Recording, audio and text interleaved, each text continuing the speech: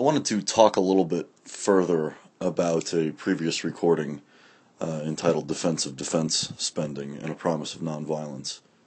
I had spoken in that recording about this progression of how we may possibly move from a physical violence to an intellectual or a metaphysical violence. And I think that at least on a governmental level, on a political level, or on a global level, the way to move away from physical violence and physical military tactics is to invest greater and more heavily in technological advance. Throughout the history of humankind, the civilization with the most technology usually dominates those with lesser technology, but in the past they've always done that by implementing their technology into weapons which then do some sort of physical violence. However, where we are today in modern society is at a place where our most damaging weapons may be those which don't do physical violence, but which do violence to data and information. And this type of weapon could take the form of some sort of espionage or data recovery from an enemy, but it might also take the form of inhibiting a particular military maneuver from ever occurring in the first place.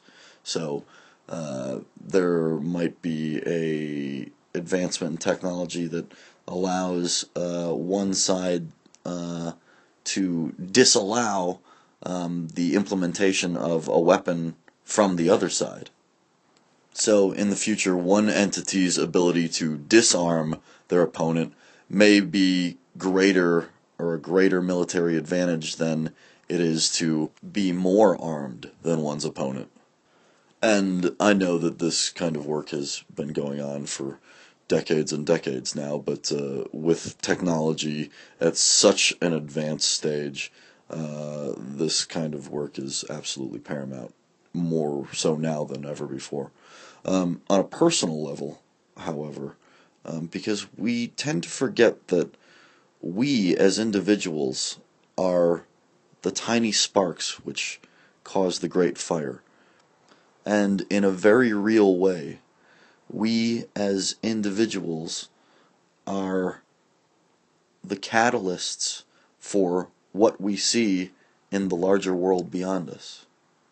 So, on an individual, on a personal level, in order to do away with physical violence, we must begin to take ourselves out of that mentality.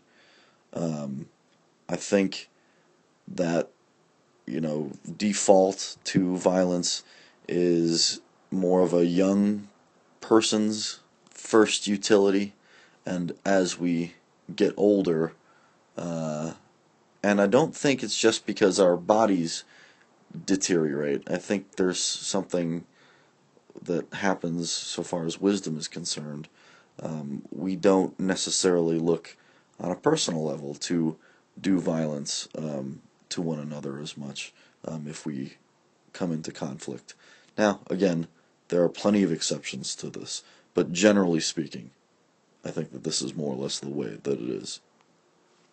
So that being said, on an individual level, which is the only way to get anything translated to the macro level, is we have to start at that base primordial beginning, which is ourselves. We have to rid ourselves of physical violence, of violence in general, of conflict in general, before we can see an end to it in the world beyond. In the civilized world, violence is or has become more or less a choice. The survival of our neighbor does not impinge on our own survival. as it may have in the past, where there were only a certain amount of resources to be distributed, and if I didn't get enough, I wouldn't survive, and I would have to fight my neighbor for those resources. In the civilized world, we don't encounter that scenario. So, therefore, there is always an emotional or an intellectual response which could take the place of physical violence.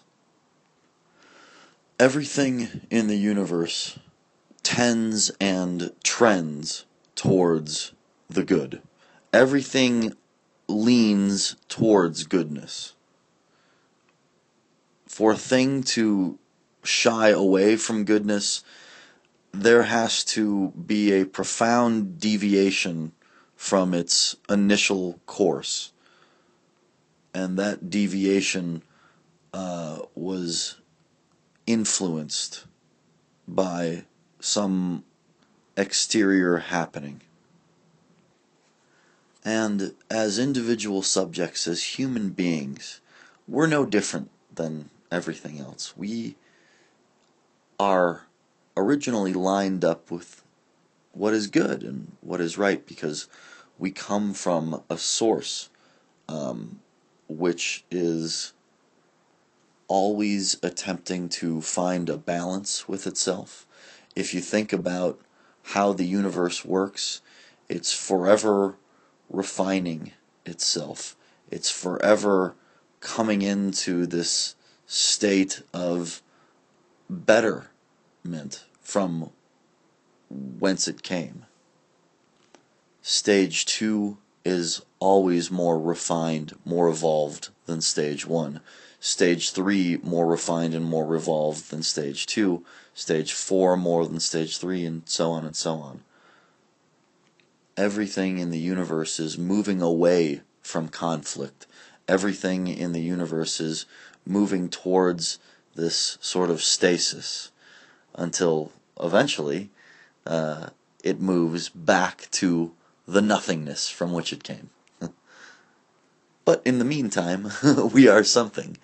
And as somethings, we have to continually trend or keep up the inertia which was initially trending us towards the good. And as individual human beings and as humanity as a greater whole, we are trending towards that goodness which is a path away from conflict. If you think about this in your own life and reflect on it, you'll see that it's inevitably true. As we live more, as we experience more, as we learn more, we are able to do things better and in a way that is more our own and more efficient, more at one with our environment and the way we live our lives. Violence, which is nothing but conflict, is a kind of universal tool. It's this disharmony and disjointedness before there can be a resolution is a necessary part of the process. If everything was initially and inherently harmonious with itself, there would be no discovery, there would be no confliction. And it's only through that confliction that discoveries are made and resolution then means something.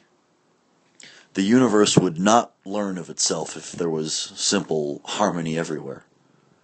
We, as individuals, would not learn everything if we were in constant congruency with the world in which we live. It's this disjointedness which becomes us. And it is why we become. It is why we are. Being itself is always at a certain level of conflict with itself. However, like everything, it is trending towards harmonious oneness. Everything is going back to that harmonious unification of universal oneness.